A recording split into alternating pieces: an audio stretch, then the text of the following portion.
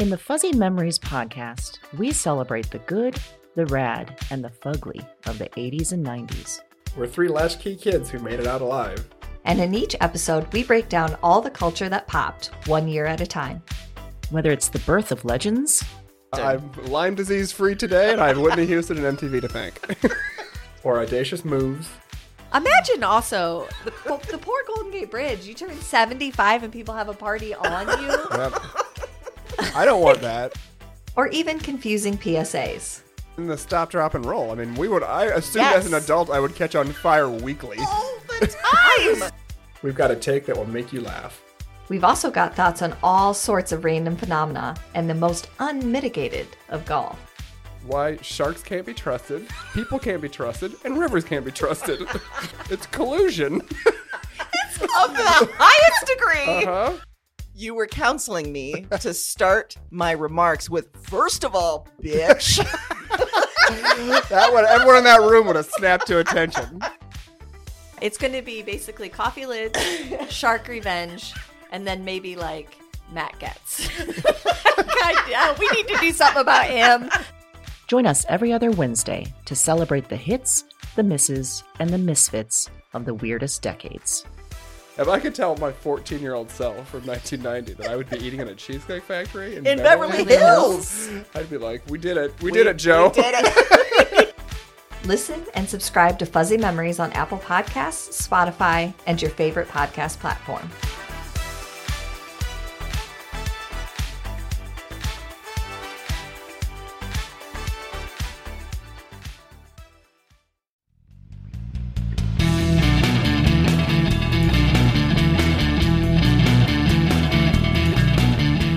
Hello, and welcome to Broads and Books, the podcast with one unique theme, 4 hand-picked book recommendations, and 2 broads. I'm Erin. And I'm Amy, and this is episode number 36, Poetic Justice. Poetic Justice. Which makes me think of the Janet Jackson movie. It did me too. Right? Yeah. With Tupac? Yes. Not where we're coming from. Not where we're on coming this from. Episode. We could have done a Janet Jackson themed We could have. thing. We did not. Could we? Are there enough books about Janet Jackson? That's something. There should be. There should be. We'll figure that out. Okay, we'll figure come that out. back to you on that one. This theme, though, not about poetry. No. If you were confused. No. Because we Poetic. don't know shit about poetry. No, I know nothing. No. No books to recommend to you. Sorry. Except for Shel Silverstein.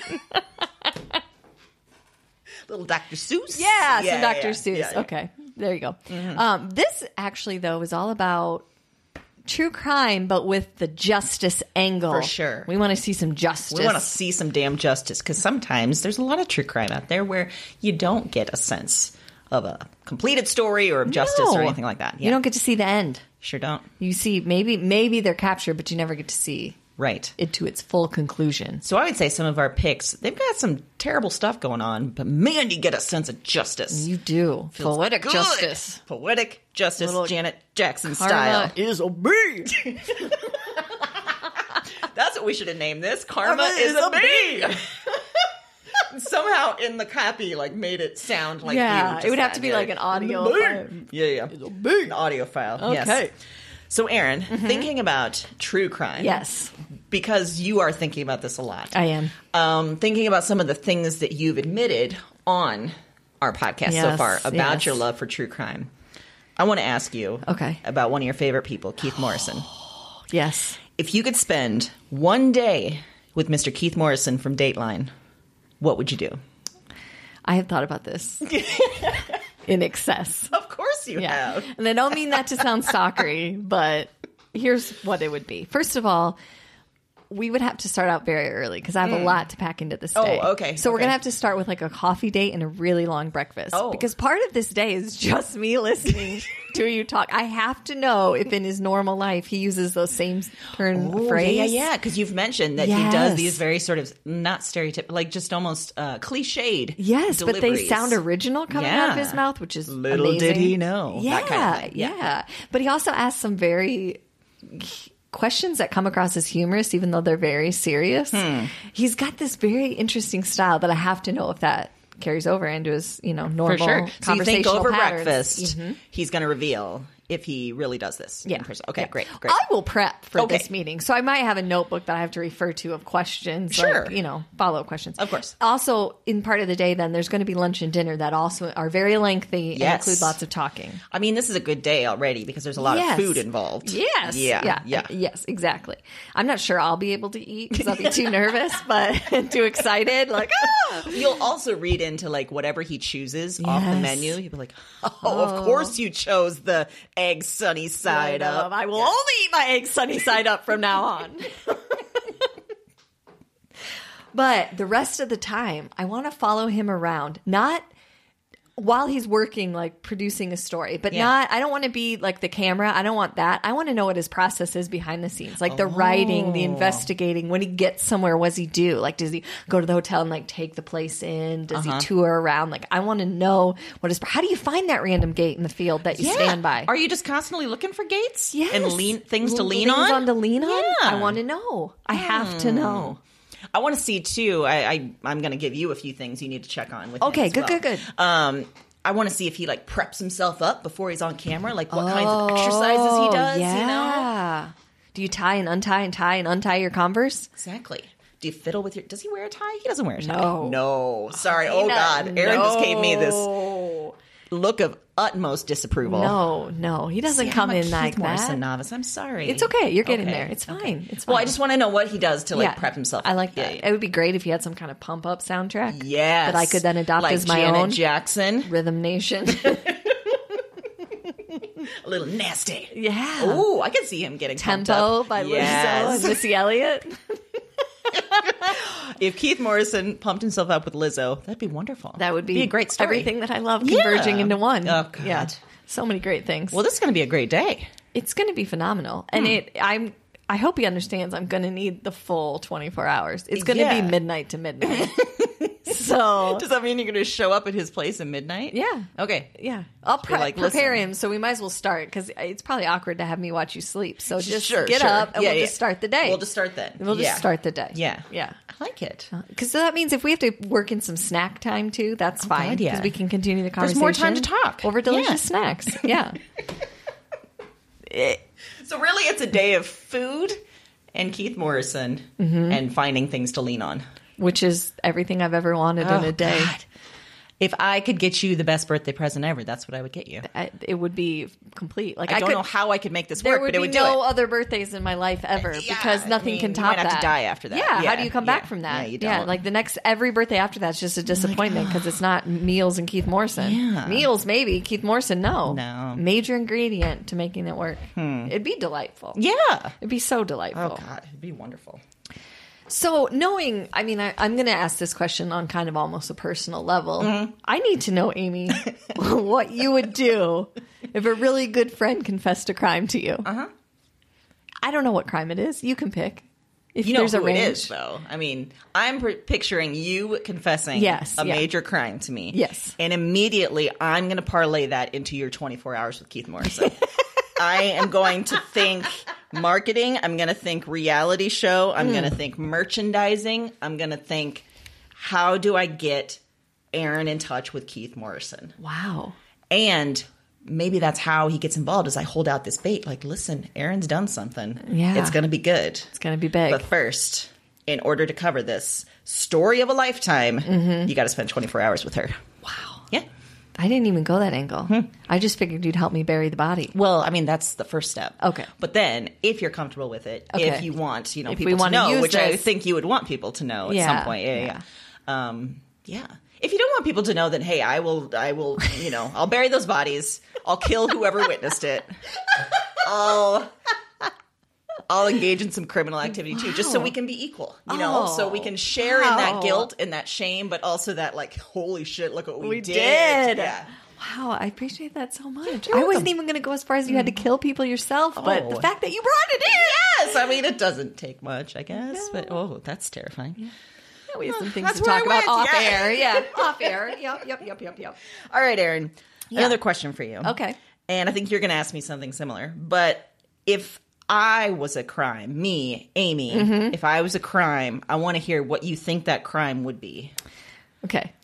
So when I thought about this, the first thing I thought was that clearly you would be inciting a riot. And then I was like, no. For some worthy cause. But then I was like, no. Amy hates crowds. So she would start it and leave, so there'd be no chance for an arrest. Okay. Yes. So what I decided is that if you were a crime, you would be a very complicated insider trading scheme where charities or nonprofits of your choosing that were worthy would benefit, and Bernie Madoffs of the world would topple. And it would be super thought out and super methodical. And it would be really hard for anyone to be like, yeah, I mean, we have to prosecute her, although I don't really believe. We just want to applaud her. Yeah. Yeah. And that you would just be down 100%. You would stand by it. That's what I think. Yeah. Wow. Thank you. Yeah. I like that. Yeah. I have some thinking to do I know. about that. Well, I know that it would be well thought out and very methodical. See, inciting riot is too impulsive. That would not be your. No, you're right, and I hate crowds, so I couldn't get behind that too much. No, I'd have to be like, all right, write down. See ya. Yeah. Okay, you guys take it over, and I'm gonna go. I like it though, like turning the Bernie Madoffs of the world, into like supporting the Iowa Farm Sanctuary. See, that's what you would. It would be, it'd be some crazy twist like that, and people would be like, I can't do anything but be supportive. Somehow have all the Republicans sending anonymous donations to Planned Parenthood. Yeah, it would be like. Yes. And there'd be a ridiculous GoFundMe page for your criminal fund because people were like, we're not doing this. No, we're not. Let's just pardon her and move on. We got bigger fish to fry. This one, no. You know what's funny is, because I had to think of what kind of crime you would be. I kind of went similar. Oh. I said that you would be the long con. You would be like, because you've talked about your Corpian espionage, your takeover of cartels. The main crime would be the long work up to that, where no one sees you coming. Yes. I see you, like, you're going to watch everything play out. You're going to, like, watch people in the carpool lane, like, that maybe, that are married to the bad people, whatever. You're going to watch them in the carpool lane. You're going to go to wrestling matches and watch them there. You're going to go to, like, a Halloween party and, like, watch their couple dynamics and everything. You're going to do the work, and then you're going to strike. Swoop in. And no one's ever going to know. No one's ever going to know. You're right. That is the perfect crime for me. Yeah, you're going to take them down and know, like, what happened? Aaron happened. Yeah, exactly. That's what happened. It's terrifying how much I like that. This is cause for concern that this sounds appealing to me. So appealing. I'm like, let's go con some people. Sounds amazing. Yeah, it does. That's perfect. That's exactly what I would want to do. God, crime sounds amazing. Right? Why aren't we doing more crimes?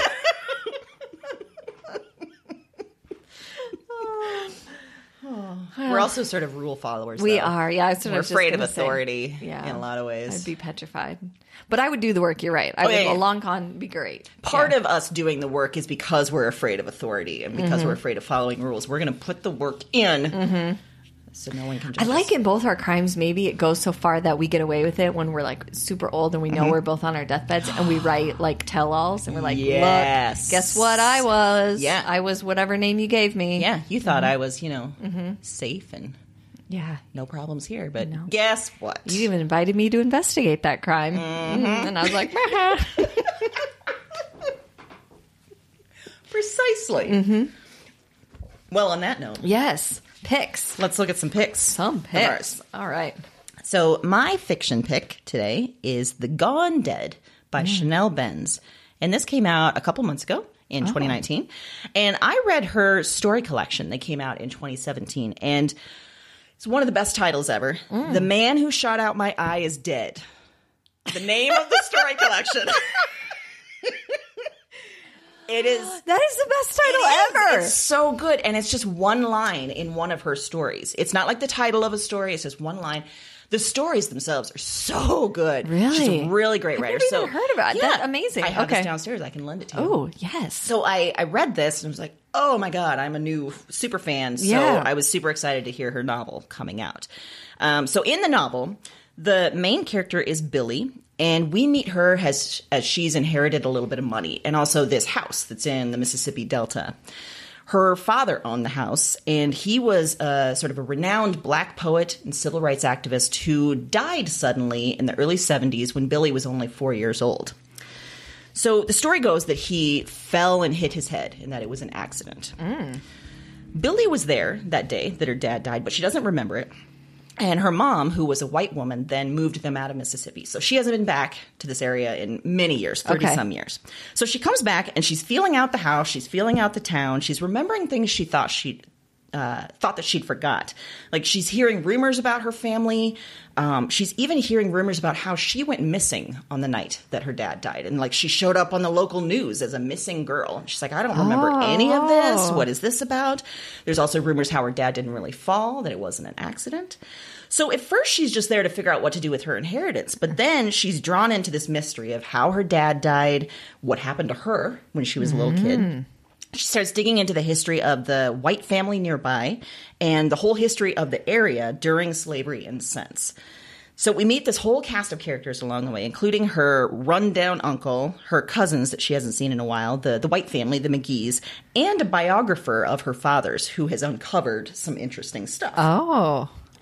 What I love about this is it's not just a straight up mystery. You know, there's this deep look at one woman who's trying to figure out her family, but also reconcile that with this whole sort of messed up Southern way, this whole system, you know, down there. I think that when you read this, you'll find a sense of justice, but also deep injustice, just of the whole, you know, the whole time, the whole racial politics, everything. There's no easy answers here. You do get a sense of finality. You get a sense of satisfaction, but you also get a sense of sort of disquiet at the end, which I think is really powerful, you know. And you know that the people involved will be changed forever. Oh. So, The Gone Dead, another killer title, not as great in my mind as the short story collection title, which is epic and no one can ever top it. But excellent title. Very excellent book. Intriguing. It sounds amazing. Yeah. Yeah. I have never heard of her as an author, so well, I'm glad I introduced her to you. Yeah. And to our listeners. That's what this is all about. That's what it's all about. Introductions. Introducing people. That's right. Well, for the fiction pick this week, I picked a book called The Last Place You Look by Kristen Lempianka. And this is actually great news about this is if you like this book, it's actually a series. Ooh. Okay. She just released number 3. And the main character is Roxanne Weary, who is a PI who is tasked in this story of finding Sarah Cook, who happens to be a teenager that disappeared 15 years ago on the same night that her parents were brutally murdered in their suburban Ohio home. At the time, she had a boyfriend named Brad Stockton, who was black and not from the right side of the tracks, as they say. And he was convicted of the murders and is on death row, even though he has maintained the whole time he was innocent. He had nothing to do with it. But Sarah disappeared. So basically, the only witness that could maybe say he didn't do it is nowhere to be found. So Brad's sister thinks that she spots Sarah at a gas station in the area. So she hires Roxanne Weary, this PI, to find Sarah because she thinks this is her brother's only hope. So Roxanne is this very tough, very smart, very intriguing PI. Her father was a police officer for many years and has recently died. And so she kind of gets convinced to take this case because she thinks there might be a link between this case and one of the cases that her father never solved, which haunted him to the end. Okay. So she thinks, this could be a great tribute to him to solve this case. I love the case, the story. That will grip you in, but what will really get you is Roxanne Weary as a character. So she's just real. That's what I like about her. Sometimes I think in true crime or those veins, we can kind of get the polished, for sure, hero kind of police officer, detective. Not to say that they aren't, but just almost to a fault. And in this, she has made Roxanne Weary so real and so accessible. Her life is super messy. Her family's messy. Her motives are messy. I mean, nothing is as cut and dry. She's not always lovable, but she's super authentic. And she also happens to be the first lesbian PI that I've ever encountered in a, true crime vein. Or not true crime, I should say, but crime writing vein.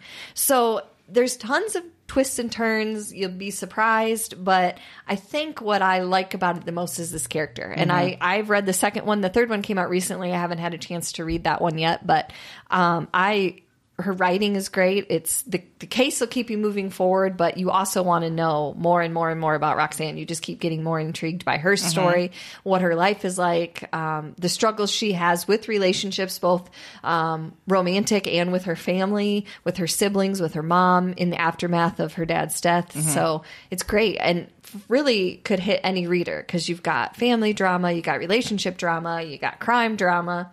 I mean, what more do you want? Sounds like a hell of a mix. It is. Yeah, she sounds incredible. Yeah, it's terrific. It was a great read. So excellent. I could see that being a very good TV show as well. Yes, actually, yeah. Or like a movie or something. Yeah. And that's kind of why I picked it for this with the justice angle, because it's very procedural in some areas. You're really given an insight into kind of how she's trying to break the case down, knowing that she's going to need evidence or knowing she's going to have to set this up to be prosecuted. So she's really looking at things from that angle and that filter all the time, which is kind of an interesting way to write the story, I think. So it's not just about the details, it's also about what you can prove. I like, too, that you said that she feels very authentic. I think that sometimes, like you said, PIs or other, crime solvers in media can either be too clean and too perfect or the other way where they're just too much of a mess. You just don't even want to, deal. Yeah, exactly. Yeah. And I mean, the truth has to be that it's somewhere in the middle, like anyone in any profession. Sure. But yeah, you either have like the get smart dragnet type or the, I'm falling apart and my life is, I live in a box and no one ever knows, type of thing. Yeah. Is that the opposite of dragnet, is living in a box? I feel like it. Yeah. I think so too. With no phone in your shoe.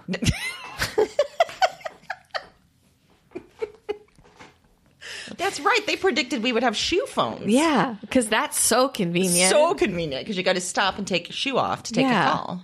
If anything, I mean, the cufflink thing always got me. They just lift up their arm and talk. Yeah. That seems way more convenient. Seems way more convenient. Which we sort of have with the watches now. We do. But and even Mr. Gadget, he had a phone watch. Yes. And it was like, when that came around, that's pretty badass. But taking your shoe off and putting it up to your head, that's just going to end bad. Especially People are in the winter, you got to unlace your boots. Yes. You got to worry about your socks. Am I short-circuiting the electronics in my shoe if I walk through snow? I don't know. Obviously, they weren't thinking about Midwest winters when they came up with this plan. No. What happens if I wear my shoe out? but the phone is still good. Yes. What happens if you go to a bar and you get someone spilling beer on your shoe? Oh my gosh. I got to be angry and get in a bar fight now because of my shoe phone? Which is the logical next step of getting in a bar fight. Yeah. Well, obviously. You shorted out my bar phone, which is how I get all my spy intel. That makes me think that you've been in a bar fight, but I think you probably haven't. Oh, no. Okay, but I would love to, I love the idea of thinking that, yes, you've been in a bar fight. And, it's that easy. Just, you ruined my shoe? I am in. Yeah. I'm ready. A pool cue on your head. I'm taking my earrings off. I'm ready to go. Yes. I've always wondered about the taking your earrings off thing. Who's taking that kind of time? I know. I'll never find Then you're just again. trash talking each other. Yeah. Somebody could give you let me get this. I don't usually ever wear super big earrings, so I think that's maybe part of it. They don't want you to rip it down. Yeah, like hoop or something like that. Yeah. I'm so good at bar fighting. You're not going to get to my ears. I think that line right there will get you with Keith Morrison. Yeah. I'm so good at bar fighting, I don't need to take the earrings off. Exactly. He'll be very intrigued by that. My other image of bar fighting is just cracking pool cues. That's it. I don't know. In every bar, whether there's a pool table or not, I picture someone getting cracked over the head with a pool cue. Yeah. Maybe I should just start the bottle thing. And then you're ready to cut somebody.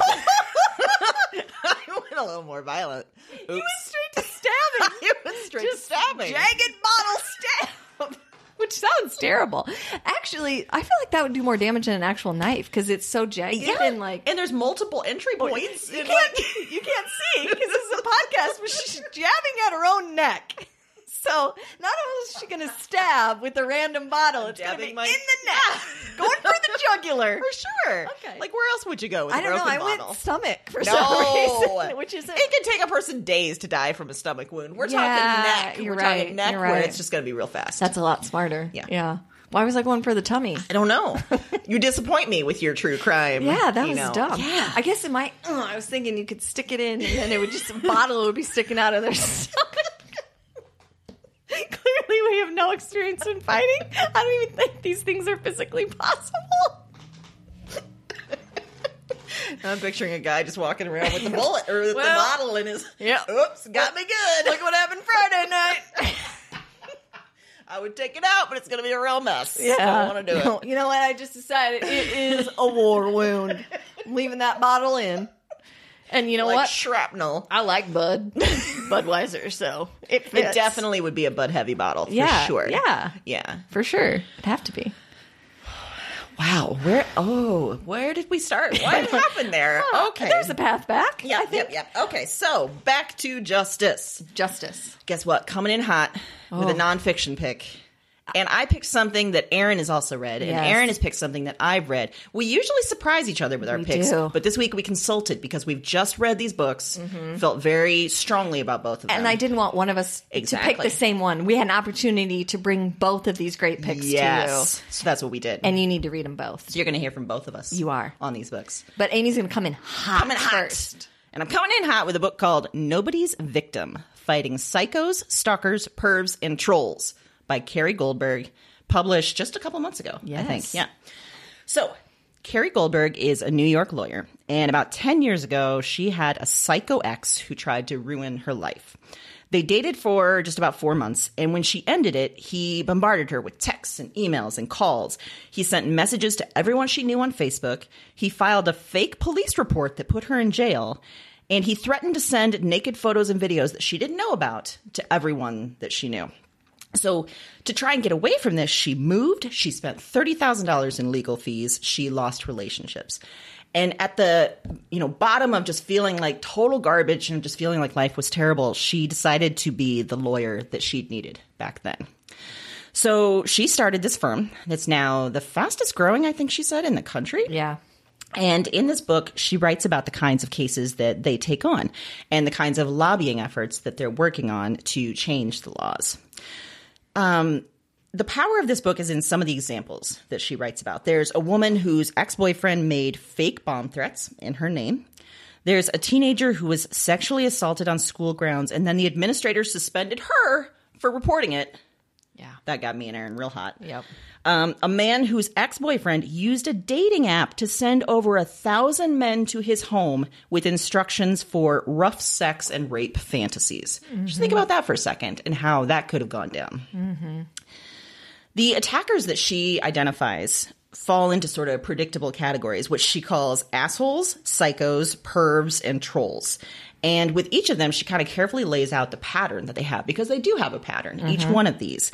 And by identifying that pattern, hopefully we can stop them and create laws to block them. Some of the most, and tell me if you agree here, Erin, but I think some of the most frustrating points that she makes is how tech companies get away with having no protections built in for this kind of thing. And they make reporting almost impossible. She also goes in depth about how our current legal structure, it allows for this. It just hasn't caught up with our society now. And there's so much technology involved that the laws are just so far behind that it does not protect the people that are being attacked in this way. I think you may listen to this and you may think this is pretty complicated stuff, and it absolutely is, but it is. You fly through this book. It is gripping. It is horrifying. It is so well done. And you get kind of a feeling of satisfaction at the end. Yes. Because there have been a lot of things that they've done that have made the situation better. For example, her firm has removed more than 30,000 non-consensual images and videos from the internet and jailed more than a dozen people who have done this. They've successfully sued the New York City Department of Education on behalf of a teen girl who was gang raped by classmates in her school's stairwell and then suspended for lying. And they've helped craft a dozen states' revenge porn laws and promote the first federal bill aimed at protecting victims of revenge porn.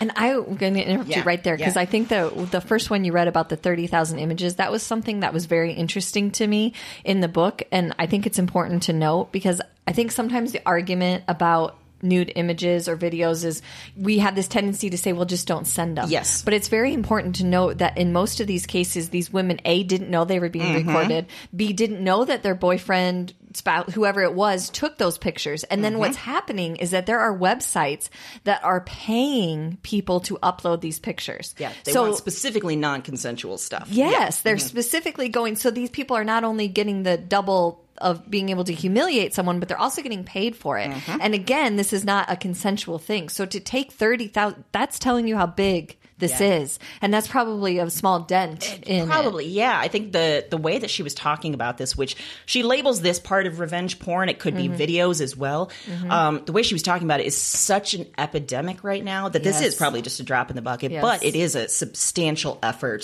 to start putting these companies on notice that this will not be legal any longer. Yes, absolutely. Which it really is right now, which is part of the problem. So I think, in this book, she's working to transform clients, transform them from victims to warriors, she says, which is really cool. And it makes her a certified badass. And like I said, you will leave this book feeling like, holy shit, our world sucks. But also you will feel like, God damn, I'm glad there's Carrie Goldberg and other people that are working to make it better. Absolutely. Yeah. And you will have a sense of satisfaction. I mean, you'll be enraged for quite a bit during the book, but you'll have this amazing sense of satisfaction at the end that she's getting somewhere. Yes. That she's getting traction. That the laws are changing. Yes. And that people are more recognizing this more. Yeah, for sure. But it's also interesting from a legal angle that she went into this as a lawyer, and part of her mission and part of the reason she's the fastest growing is because she's developed an actual strategy for helping people that are in this situation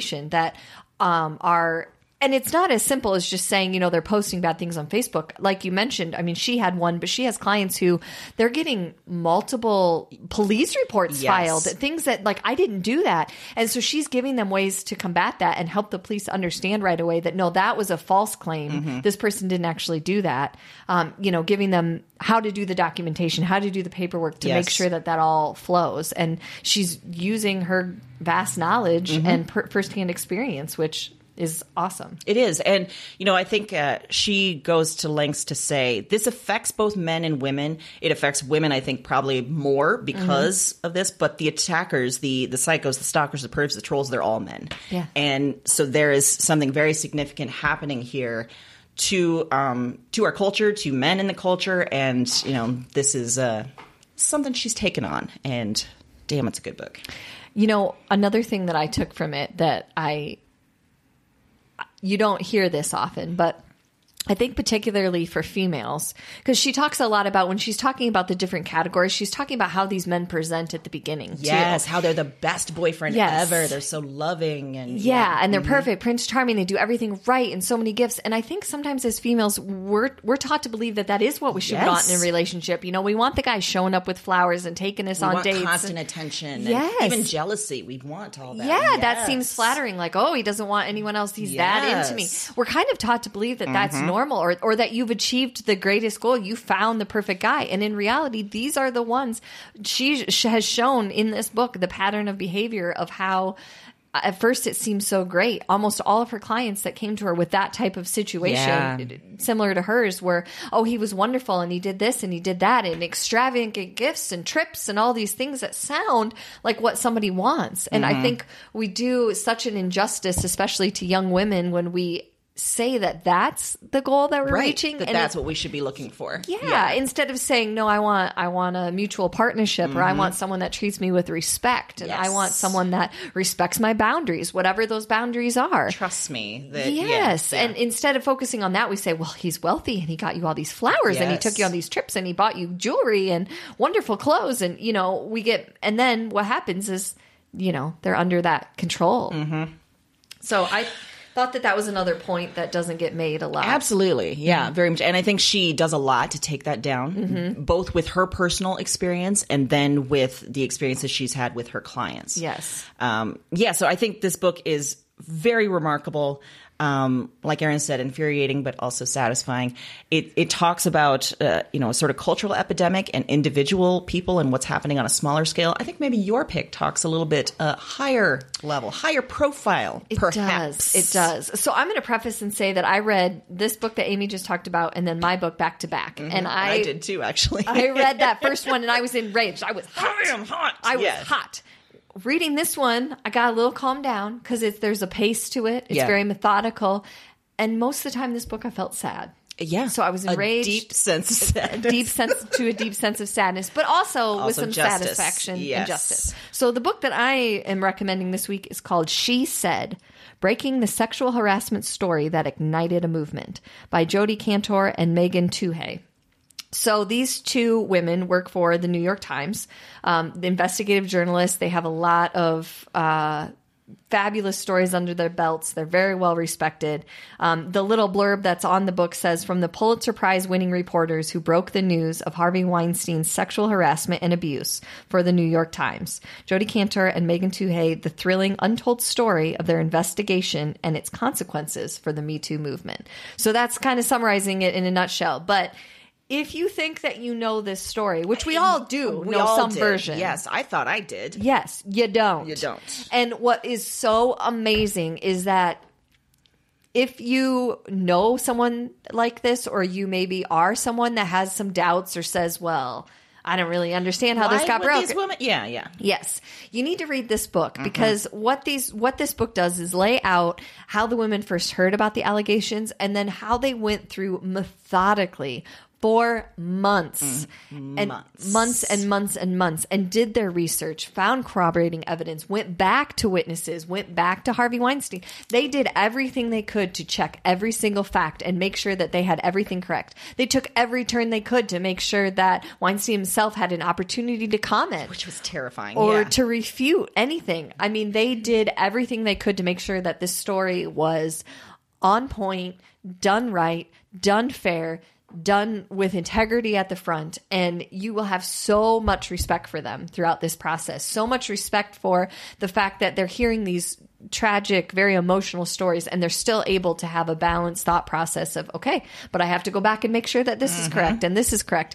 And to me, it is the perfect argument to people who say, well, you know, that all can't be true, or that, you know, it is so well researched. And to hear the behind the scenes of it, fantastic. So really the first half of the book is really covering that. But then the second half kind of moves into the Kavanaugh hearing and Dr. And the whole Me Too epidemic after the Weinstein story. That kind of hooks into the Kavanaugh and then Dr. Christine Blasey Ford, her decision to testify before the committee. And they break all that down through the help of the lawyers that were representing her at the time. So you get firsthand knowledge of what she was thinking, what she was feeling.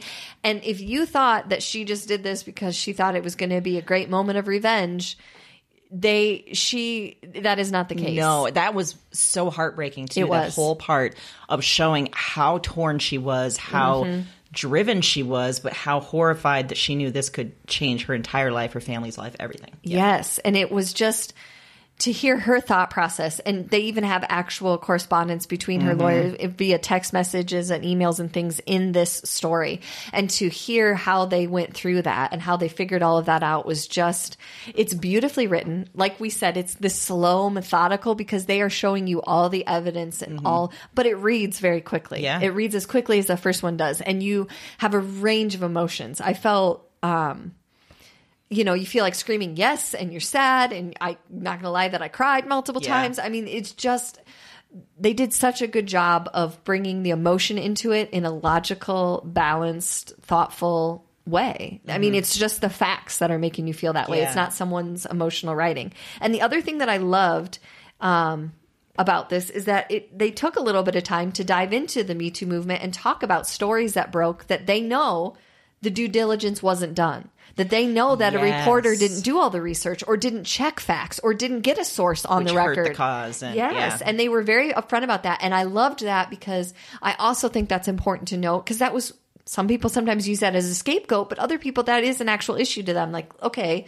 this is great to have this movement, but how do we control it? How do we not let this get, quote unquote, out of control? Right. And they talk about that too, that it is important in these cases to make sure that you're going to all the sources, you're getting the information, that the accused party is having an opportunity to discuss their viewpoint, you know, have a response.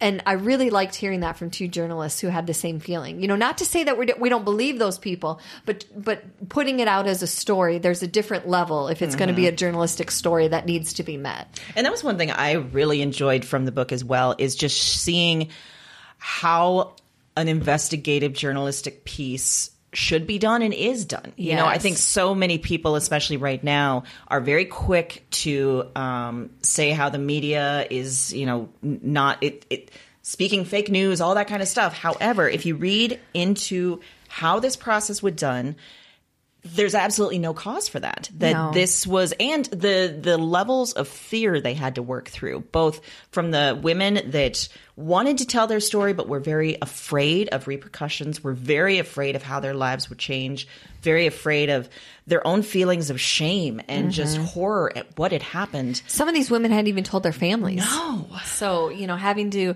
not only know that your story's going to come out on a national scale, but you're the closest people you know, your support system doesn't even know. So they're trying to process all that at the same time. It was fascinating. And what comes to mind, and it kind of makes me laugh, and you'll know why, because it's associated usually with a different news source. But I kept thinking, oh, this is fair and balanced.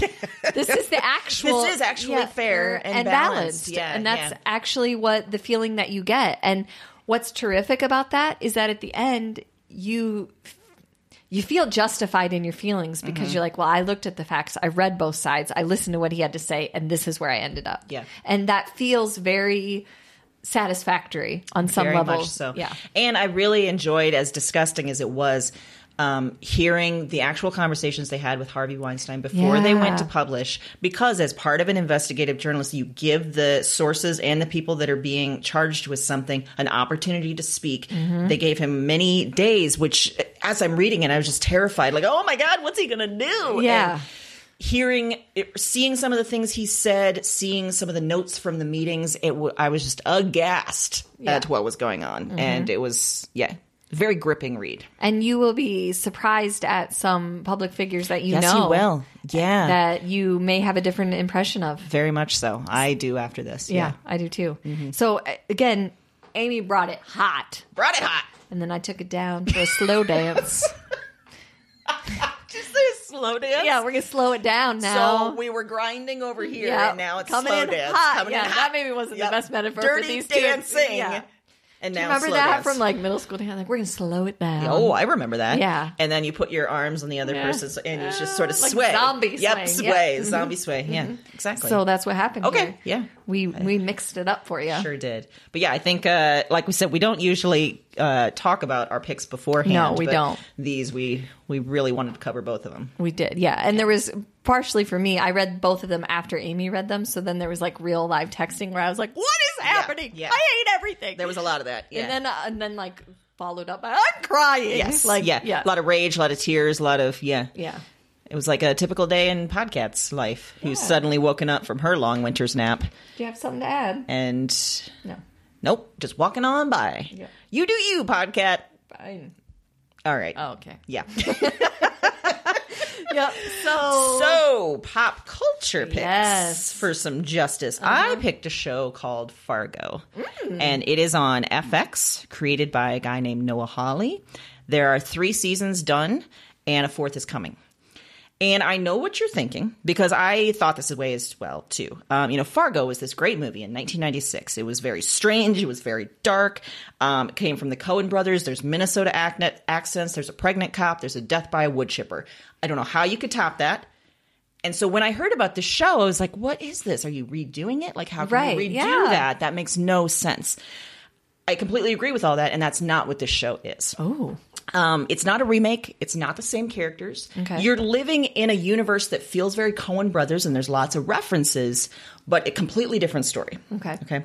The first season is set in Bemidji, Minnesota, and it's got some similar characters to the movie in that there's a sort of henpecked husband, Martin Freeman, who suddenly turns violent.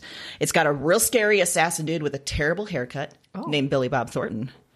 It's got a cop, Allison Tolman, who's got this really keen eye. She's surrounded by cops that don't really see all the things that she sees, and she has a very keen sense of justice of what things should be happening. It's got a gang based in Fargo and 2 FBI agents who are Key and Peele following them. Key and Peele show up, and I'm like, what the hell is happening? Okay, I'm in. All right, cool. Okay, Let's go. all right, yeah. All right. It's still got the Minnesota accents. It's still got real sweet, simple people that are suddenly faced with this darkness of humanity, which I think is the sense you get from the movie, and that's brought through to the show.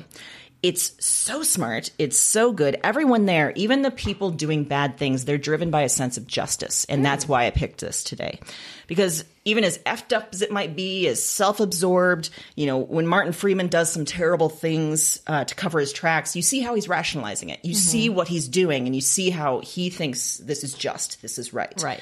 When Billy Bob Thornton kills, you see his view of the world. You see how he's rationalizing it. You see how this matters to him. Mm-hmm. And what's even cooler is that every season is a new story. So it's sort of an anthology thing. Some connections to the first season, again, some connections to the movie, but its own independent thing. So part of the fun is drawing the links together. The second season has Kirsten Dunst as a 1970s wife, and Gene Smart as the leader of the Fargo gang, which is pretty awesome. Yeah. The third season has Ewan McGregor playing twins and Carrie Coon as a cop. Ooh. So together you're getting this really super rich, involved story of cops and robbers. That's what I meant to say. Roggers. Also known as roggers. Those roggers over there. Yeah. The cops Stop it. and the roggers. Stop it, roggers. Them and sense of justice, like I said, that's pervading everything. And there is a fourth season coming next year, and it's going to be set in 1950s Kansas City with Chris Rock playing a lead. Wow. Should be very interesting. So Key and Peele, are they only in the first season? Only in the first season. Okay. Yeah. And is there a humorous bent to them? Or A not little bit. Okay. And like I said, this show shares some things with the movie, and that one of the things that it does is this weird sense of humor. Okay. There's definitely humor throughout that, like, should I be laughing at this? Yeah, I should be laughing at this. Okay. Yeah. Okay. And they definitely fill that role, but everyone really does. It's really clever how they do that. Interesting. And So then, do each of the seasons kind of stand on their own? Yes. Okay. Yes. But like the first season, there's one character that you see as an older man, and then the second season you see him as a younger man, and he's the cop that's sort of driving the story. So there are those connections there, which is kind of cool. Themes. Yeah. Oh, and then, cool. like I said, there's Coen Brothers stuff. Like at one point, you see a sign for a White Russian for $4. You see like the suitcase of money from the Fargo movie. It plays a role here. Really fascinating how they do that. Interesting. Yeah. Sounds great. Excellent. Same reason as you. I just never really, and then then ticked off the box. Yeah, but... I dove in one time and I was like, oh, okay, I get what he's doing now. Okay. Yeah. Well, I'm going to put that on the list. There you go. Well, for pop culture this week, I brought a podcast. Oh. I did. Yeah, it's you put out did. by Wondery. It's called Over My Dead Body. Oh. It's a good one. So it's just completed its second season. The whole first season was the story of the Dan Markle murder, which if you're a Dateline fan or, 40 Hours, that kind of stuff, it's kind of having a moment right now because the trial has actually just started. Oh. Yeah, it's taken like 12 years or something to get this. Yeah. But the person dives in. They actually started this because they were doing a story about rabbis in New York that are hired to rough up husbands when they won't grant a divorce to the wife. What? Yeah. So this investigative reporter started that way, and he stumbled onto this Dan Markle murder, which if you're not familiar with, it was in Florida. It was a young couple. They were both lawyers. They were going through a very, very contentious divorce. They had 2 young sons. He was gunned down in his driveway, and in an area that there's no violence. There hadn't been a murder in multiple years. It was very strange. And lots of weird characters involved, including the soon-to-be ex-wife's brother and her parents and all kinds of things. So what he does is break down the stuff that you don't see usually on TV. He tells you all about how they met, kind of all the before. He takes you through all the stuff that happened in their relationship leading up to that point. And he does that with family, friends. He was able to get documents, emails that Dan wrote about what was going on. So you're hearing first-person accounts through that. And then he takes you through the crime and then post-crime. And now they're actually on their podcast, they're posting updates from the trial. But then the second season followed a guy named Joe Exotic, who's this crazy guy who started a cub petting business, meaning like he was breeding tigers and stuff. And then you would go to like a mall, if you've ever seen, you could like pet cubs, right? And so he was targeted by an animal activist named Carol Baskin. And this whole season is like their story, which is basically ends with Joe in jail. And how far he wanted to go to get rid of Carol. And there's so many ups and downs and twists in that story. It sounds weird. It is fascinating. I mean, that these people exist is just something else. And I'll tell you right now that after you listen to the first episode, you will feel compelled to look up his image online, and I did, and it fits. It fits. It's exactly what I would picture some guy who calls himself Joe Exotic to look like. Wait. So that's a name he gave himself? Pretty much, yeah. Mm-hmm. Oh. Yeah. Mm-hmm. Oh, I've got an image now, too. Mm-hmm. Okay. Mm-hmm. Okay. It should involve a mullet. Absolutely, it does. Good. Yeah. Good. I'm actually picturing the character in Old School that like brings the petting ghost or something. Yeah. He has a crazy mullet and he has a trank gun. That's what I'm picturing. Yeah, Okay. that's very similar. Okay, great. You're right on board. Okay. So that's also fascinating. I knew nothing about that. I kind of knew a little bit something about the Dan Markle murder going in, but both of them, the way that they construct the stories, it's a different author / narrator for the two different seasons, but it is good. It's like compulsive. You'll just want to listen to it all. And when you hear it, you feel a sense of like satisfaction. Yes. Afterwards. Like you get, okay. Yes, because it's taking you through everything. I mean, they're taking real clips from the courtroom. I mean, you're listening to real defenses and things that are said. And in the case of Joe Exotic, I mean, they have interviews with him from jail in there. So it's really great. Plus the theme song is killer. You will not be able to get it out of your head. Trust me. So excellent. Yeah. Man, we could have done a whole episode on podcasts dealing with true crime, with justice. There's so many. There are. And it's so satisfying to like get to the end of the season, have this full story in hand. Mm-hmm. Yeah, that seems to be a way that a lot of them are going, is kind of that serialized, where it's a set number of episodes and you get the whole thing. It's kind of almost like an faster paced audiobook version of the crime, which is great. It's wonderful to listen to. Very interesting. So I'm surprised Dateline hasn't got into the podcast. Oh, they have. Oh, okay. They have one called 13 Alibis, and then Keith Morrison released one called The Thing About Pam, which was an accompaniment to a story he did. I've been seeing that. They've been trying to make me listen to that. And then Erin Moriarty from 48 Hours has one too. Well, I think I haven't looked at that one at all, so I don't know if that's like an episode by episode one or whatever. But yeah, the other two are like, the 13 Alibis was never a Dateline story. It's just a podcast they put out by a Dateline producer. And the Keith Morrison one was like an accompaniment, like more information than they could include in the Dateline episode. So, and I mean, it's Keith Morrison. Is he the one narrating it? Oh, okay. Yeah. So you get his voice in your ears? Yeah. Yeah. You just get your own personal time with Keith Morrison. But you want more. Anyone could ask for. Well, yeah, I need that face-to-face hours. Yeah. Yes. All right. Yes. Well, we're going to get you that. I need to put eyeballs on him. I need to know that it's Keith Morrison. She's doing the arrows thing between the eyes. Yeah. Boop, boop, boop, boop. Yeah. Boop, boop, boop. I need eye laser radar. Boop, boop, boop. Yes. Locked in. Keith Morrison and I, BFFs. He won't know what hit him. No, he'll be delighted, I'm sure. Oh, God, yeah. It won't be weird. If anything, he'll just be like, this lady is crazy, and I like crazy. And I dig me some crazy. Crazy in a good way. I haven't killed anyone. Absolutely. The thing about Pam is she's a murderer. Yes. I am not. Yes, you're just going to be a long con artist, as we discussed. There's no murder. I mean, unless you get in my way, but I don't predict that I'll kill anyone. Yeah. Okay. Good to we'll know. go with that. Yeah. That's what I'm saying. So lots of good picks. Yes. Focused on justice. Poetic justice, you might say. Justice. Yes. So we are done with this episode, but we will be back next Wednesday. And in the meantime, you can head to our website, broadsandbooks.com, and check out all the recommendations we made in this episode. Also on the website, some fantastic bonus material. That means bonus episodes. Yeah.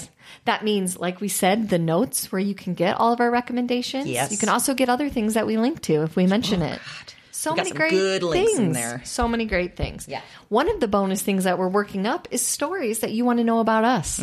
So that's something that you could send us. Yeah. You got a question you want us to answer? You want to pose us a question? We will answer We'll do it. You'll do it. You want to know more about my long con? We'll tell you.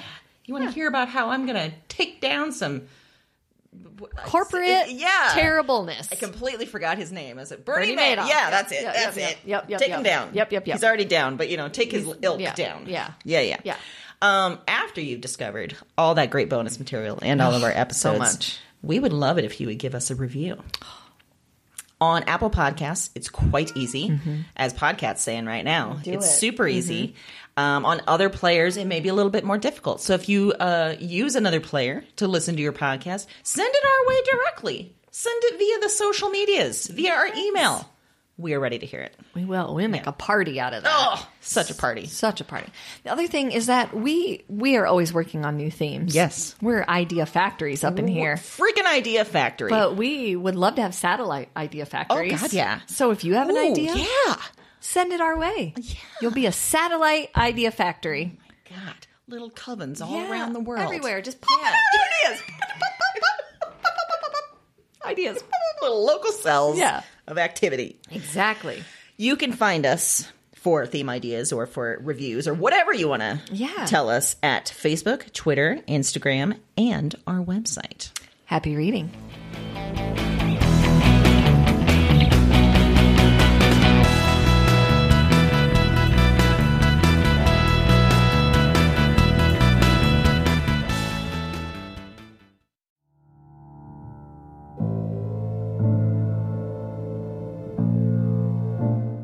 I'm up again.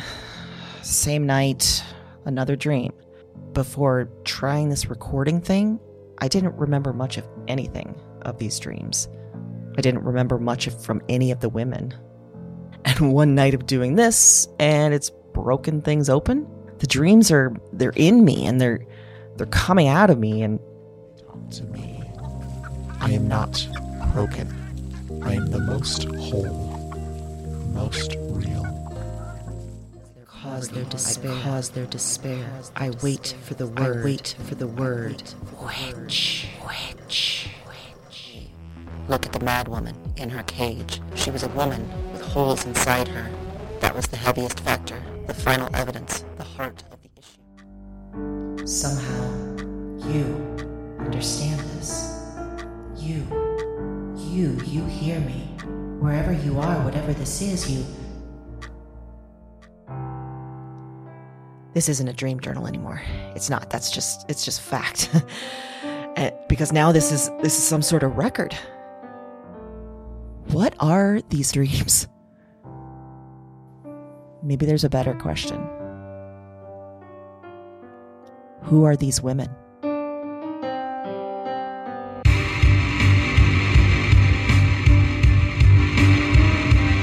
Weird Woman is a Broads and Books production. All 9 episodes are available January 10th. Listen and subscribe to Weird Woman on Apple Podcasts, Spotify, and your favorite podcast platform. That's WYRD Woman, wherever you listen to podcasts.